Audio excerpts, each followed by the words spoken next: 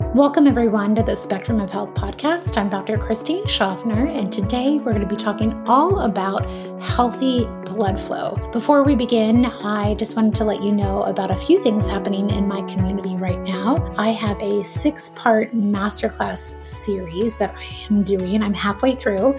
I've recorded 3 and we're about to do number 4. So if you want to learn more about the quantum terrain and interference fields and circadian biology and an intro to bioenergetics and how to optimize your lymphatics and fascia and extracellular matrix and what the foundations of health are and your supporting your organs of elimination, check out in the show notes a link. And our number 4 class is going to be all about EMF and sleep. So check that out. It's been a lot of fun. I wanted to put all of my current information and knowledge in one series. So it's been a lot of fun to produce and share. And the other thing that is very exciting, if you are a practitioner out there, check out my pro mentorship. It's just complimentary. I felt really compelled to do a 3-part series to just share what I'm learning from really the front line of patient care. I know many of you out there feel maybe alone or needing to flesh out some of the things that you are seeing in practice. So I wanted to make it very clinically relevant. So my first recorded lecture that you can find already, if you want to take a look at the show notes, is all about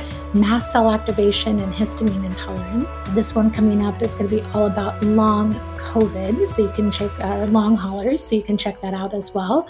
And then the third and final one in the series is going to be all about an introduction to bioenergetics in your practice. So check those out. I'm always creating and always trying to figure out how I can scale what I'm seeing. I have the honor and privilege of seeing so many wonderful, beautiful patients each week, and I'm learning so much from them. And I want their journey to be shared in the sense of how their experience can help others. And I know many of them feel compelled about that as well. So check all that information out. And that's why I'm going to be talking about healthy blood flow. So with modern times and really the issues around long haulers and even an acute COVID infection, we've just seen more attacks on our blood flow. So my dear friend, Dr. Beverly Rubik, who is a biophysicist out of UC Berkeley, she found that even EMF, non-5G EMF, created rouleau in the blood. So I think it was 4G that she found that when somebody was wearing a cell phone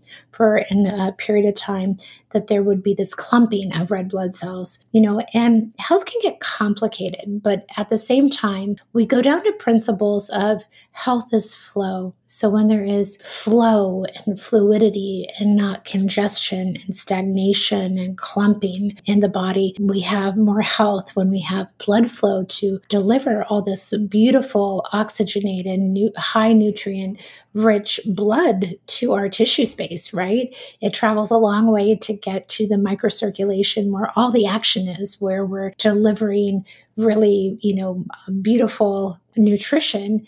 And then at our microcirculation level, that's where our lymphatics start. Basically, fluid leaves the capillary space and much of it stays in that extracellular matrix before it drains into the lymphatic capillaries and becomes lymphatic fluid. And so our blood and our lymph are very connected. So we know EMF is just increasing. I saw an ad out, I think I can't remember what company, maybe T-Mobile was advertising 10G. And I'm just like, we're all getting basically acclimated to 5G. So we're on this trajectory of more and more assaults by these frequencies that we need to look at. Of course, they make modern life so beautiful in the way that we can connect with everybody and we have all this knowledge at our fingertips. However, we need to look at the biological consequences more and more, especially for our children. So we know that. And then my other friend, Dr. Gerald Pollack, he's been a really pioneer in bringing about the biological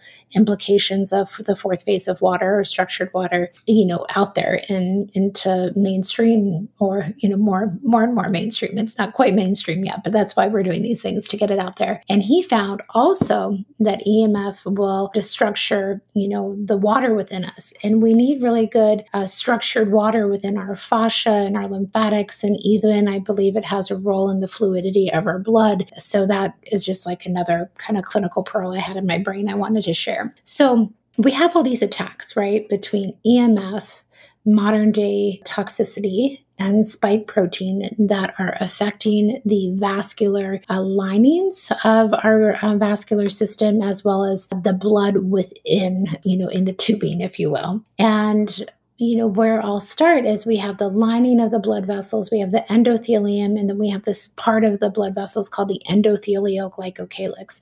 This was new to me to discover. I knew about the endothelium, and I recently learned in the past year or two about the endothelioglycocalyx, and there have been studies about how the spike protein can affect this fine layer. It's almost like the fascia within the lymph. I kind of think about it, and they're these beautiful proteoglycan structures, these feathery-like projections within the blood vessels that help to move the fluid dynamics in the tubes, right? And it also has a big signaling effect in the nitric oxide pathways that we want, that encourage, good microcirculatory flow. So, we have spike protein. And then we have essentially, over the years, I've been treating Lyme and co-infections and all the infections that come along with that. And we know that some co-infections love the lining of the blood vessels and create essentially biofilm communities where they're hanging out, getting this nourishing blood and evading the immune system. So that can also affect our blood flow, right? So we're looking at all these things. If you are wondering, do I have bad blood flow? Think about your circulation.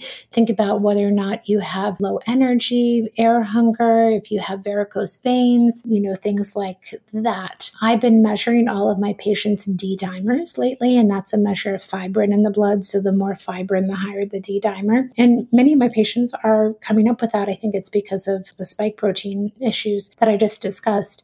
And then fibrinogen, we look at another marker in coagulation. We also look at hsCRP, which is C-reactive protein, and can be another cardiovascular inflammatory marker.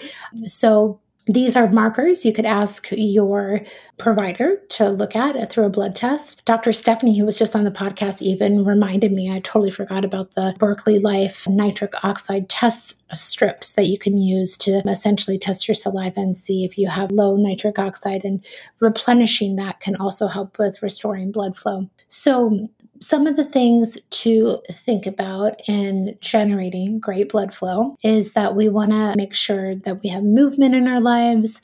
We want to stay hydrated, with structured water that's full of electrolytes and minerals.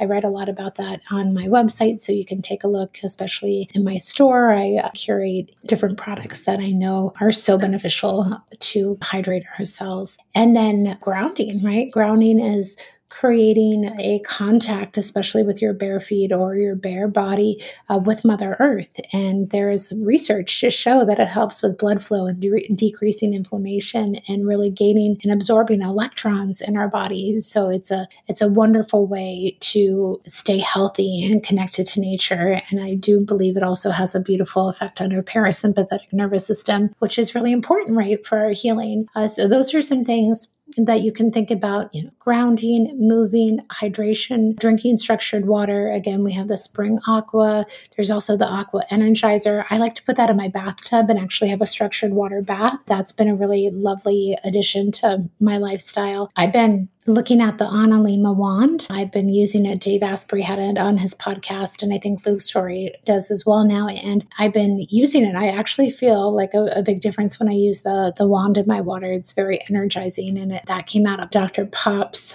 lab. And that is a way that we can stir our water and create coherent, stable water that actually doesn't go out of phase. So check that out. So grounding, hydration, movement. And then I'll just share a couple supplements that I use. I use a lumbrokinase, especially a company called Baluki, that is very helpful in digesting fibrin. It comes from earthworms, which is really cool. It's an enzyme that the earthworms create, and it helps to break down fibrin and clotting. I also use serapeptase, a company called NRX, and that's really good for inflammation and also breaking down excess fibrin. That whole piece around the endothelioglycocalyx, I actually, learned through a company called Arterocell, and we do share that product at my store, and I put it in my protocols, and it is an extract of a certain seaweed, and it also has other nutrients, but it helps to heal and repair the endothelioglycocalyx calyx. So we've been getting pretty good results with that. And then I love Supreme Nutrition's Dawn Shen. That's Chinese red sage. That is really lovely.